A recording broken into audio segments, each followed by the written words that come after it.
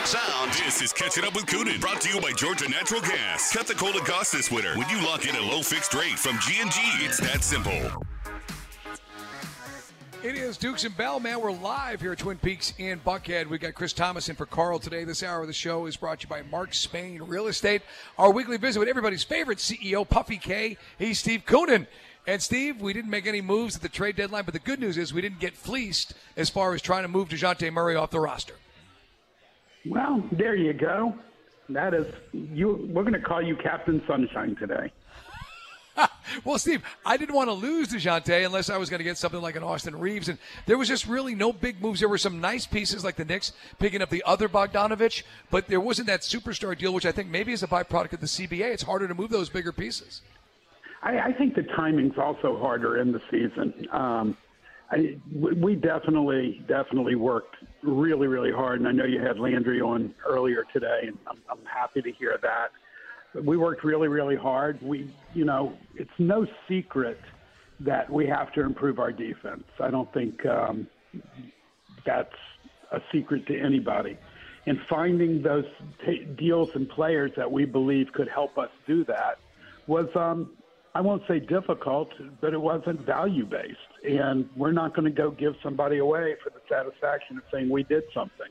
And I think in the NBA, it takes more discipline not to do something than to do something. So we've got a very large trade exception that still has plenty of time on it. And I think we'll be aggressive in both free agency and, trying to get the holes that we see on our current roster filled. Steve, that sounds like music to, I think, a lot of Hawks fans' ears after hearing the term patience is key that was said by Landry Fields earlier today on the radio station. For Hawks Nation, who knows the capabilities of this team that has seen the run over the last 6 games, what do you think they should be feeling in terms of the future and the direction of the franchise? We know the talent's there, but the results just haven't been the way that we think that they should. Yeah, I mean, the number one thing, and it's hard to say because every NBA team's suffering from it, is we play really well when we're healthy. We had eight. Our top 8 players back last week for one game. I think 2 games. We won them both, and then Clint gets hurt, and just nagging DJ hurts his back. And these injuries do make a difference. So, do I think that we're going to go run off 20 games in a row? I'd love to, but that's probably not reality.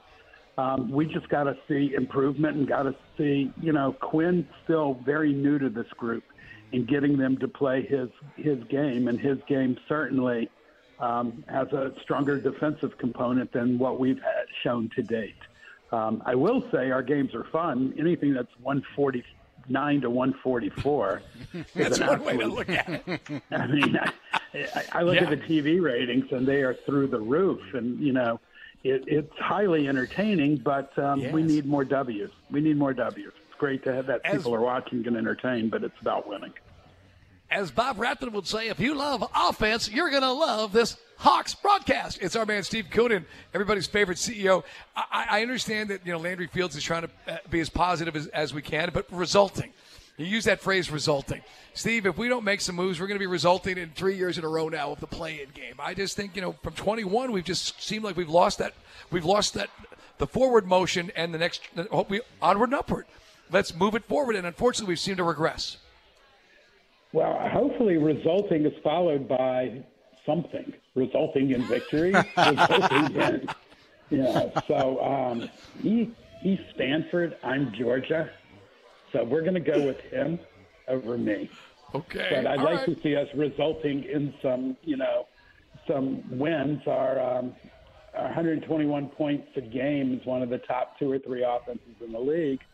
But the 124, like I said, on defense, I'm not trying to be a broken record, but that's really where the gap is. And that's where we've got to get guys who play together who understand that the defensive side of the ball has to be a priority. And, now, by the way, Michael. Yes, sir. How about why didn't we start with Trae Young made All-Star, as we told you would last week when you were, which I appreciate, you were all upset and agitated over and loved that. We were too. But we had a pretty good feeling that the good news would happen. And big shout out and congratulations to Trey. No, I'm glad that he accepted it, too. I'm glad that it wasn't like, screw you guys. I mean, the fact, Steve, that he looked like a guy that was irked and ticked off. I mean, look, we know what this guy's capable of, but it goes back to, if you're playing on a team which is continuously, in the bottom of the Eastern Conference, it's going to be tough to build that brand for folks to think of it as an all-star, fair or unfair. Well, I think the middle of the Eastern Conference also applies to what you said, because that's where we are. We're in the middle, and we got to get out. All right, so that's Steve, resulting. Yeah, that's definitely one way to put it. All right, when it comes to now the renewed commitment between Trey and DJ, what do you think Hawks fans should expect as Quinn continues to implement his system and get more time with those two star players? Well, I mean, we expect that they will continue to build their relationship and on the court and off the court, and we continue to, they're both 20-plus point scorers. And, again, I hate to sound like a broken record, but these guys are the offensive glue. We need the front line to become the defensive piece. And we need Steve Koonin's with us, guys. Steve, we will not make you a broken record about the Hawks. Let's move on to the biggest game of the year. The Super Bowl, baby, in Las Vegas. I know that the ratings could probably be the greatest of all time based on the trajectory right now of people's viewership of the NFL product. What do you think? High-scoring game? You like the Chiefs? We just did our handicapping segment. Almost everybody, save for one dude, is on the Chiefs. What's your take on this? So if y'all are all on the Chiefs, we're screwed. Because I like them too. And I don't think it's the Chiefs that we like. I think we've all seen don't bet against Patrick Mahomes. Right. He is, while Tom Brady, I do think, is the GOAT, Mahomes has just that incredible assassin's eye that he's going to get it done, and he's going to do everything in his power to get it done. And I just don't know how you go against him. I mean, San Francisco's a great football team. I think it's going to be a really, really good game, and I wouldn't be surprised if it was very much a duplicate of the game 4 years ago where San Francisco started strong and Mahomes found a way. You don't have a Tyreek Hill to bust a 6-yarder like last time, but I also think, Brock Purdy, who I really admire as a player, can you imagine getting that quality of quarterback with the last pick in the draft? It's stunning. He's going to be tested, and we'll see. Tomorrow, this is where careers are made or broken. And I think tomorrow you have Mahomes' third Super Bowl win in 4 or 5 years.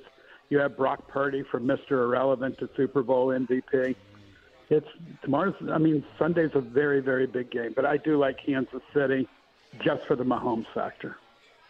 Steve, before we let you go, I just want to pick your brain on this real quick. The ESPN, Fox, Warner Brothers package that is being announced here is looking like they could be going to a price range of $40 to $50 a month. In your professional experience here, where's this going? We have too many questions to be definitive, but where I think it's going is, think of it as go back a decade when Hulu was formed. It was formed by virtually the same companies. And the idea was, if you don't subscribe to cable, here's a way you can watch the best of linear television. And to fast forward today, the only reason that most people are watching anything on television is because it's live sports. And one of the reasons is self-inflicted to the networks. If they come up with a great show, it's going on their streaming service, whether it be Peacock or Max. So it's really interesting from the NBA point of view, since both of our rights holders are in this consortium. We'll see exactly what that looks like, because our deal's up, our rights are up in a year after the season. So there's going to be a great role that the NBA will play in this, but I think it's pretty smart. I think it's got people talking and thinking and looking. So we've got to take a real hard look at where the rights are going, how we make it easy for the consumer. We've tried an experiment this year with Peachtree TV that's worked out really, really great, that our games on Friday night are on Peachtree.